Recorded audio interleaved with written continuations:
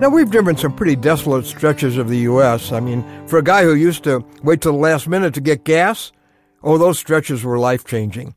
Couple of bad experiences and you become Mr. Fill Up at half tank.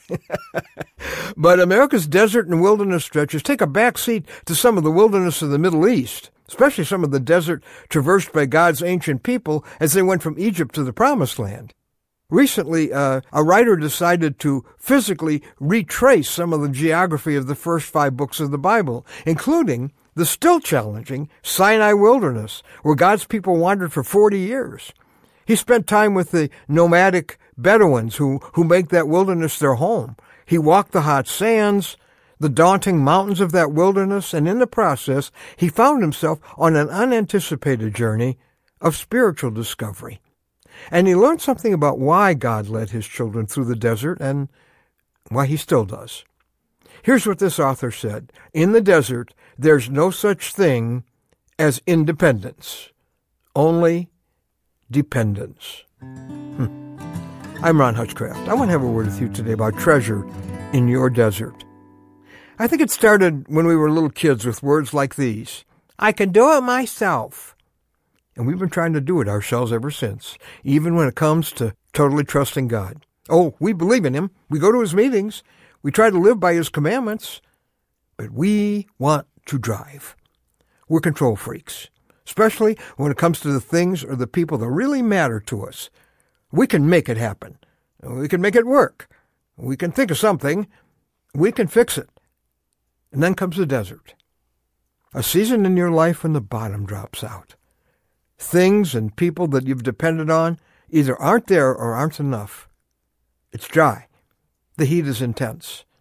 You're worn out physically, emotionally, and there's no road to show you the way to go. Welcome to the wilderness. But before you give up or give in, remember the desert is part of the plan. It was for God's ancient people. It was for John the Baptist. It was for Paul. It was for the Son of God. And it is for you. Here's what God says about the desert stretches. It's in Deuteronomy 8, verses 2 through 4, our word for today from the Word of God. He says, remember how the Lord your God led you all the way in the desert, to humble you and to test you, in order to know what was in your heart, whether or not you would keep his commands. He humbled you, causing you to hunger, and then feeding you with manna, which neither you nor your fathers had known, to teach you that man does not live on bread alone, but on every word that comes from the mouth of the Lord. Okay, God says he leads us into the desert to humble us, to bring us to a place where the Lord is all we have, because that's when we learn that the Lord is all we need. In the desert, there's no such thing as independence, remember? Only dependence.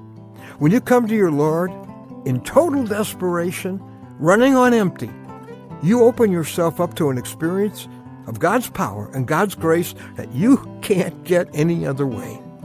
And just in case you're not sure you can make it through this desert, listen to what your Heavenly Father will do for you there. Deuteronomy says this, in the desert, you saw how the Lord your God carried you, as a father carries his son all the way. And like any tired little child, you'll go much farther with your father carrying you than you could ever go on your own. The desert, it may not be pleasant. It may stress you. It may strip you. But there's treasure you will only find there. Because you will find the treasure that is discovered only when God is all you've got.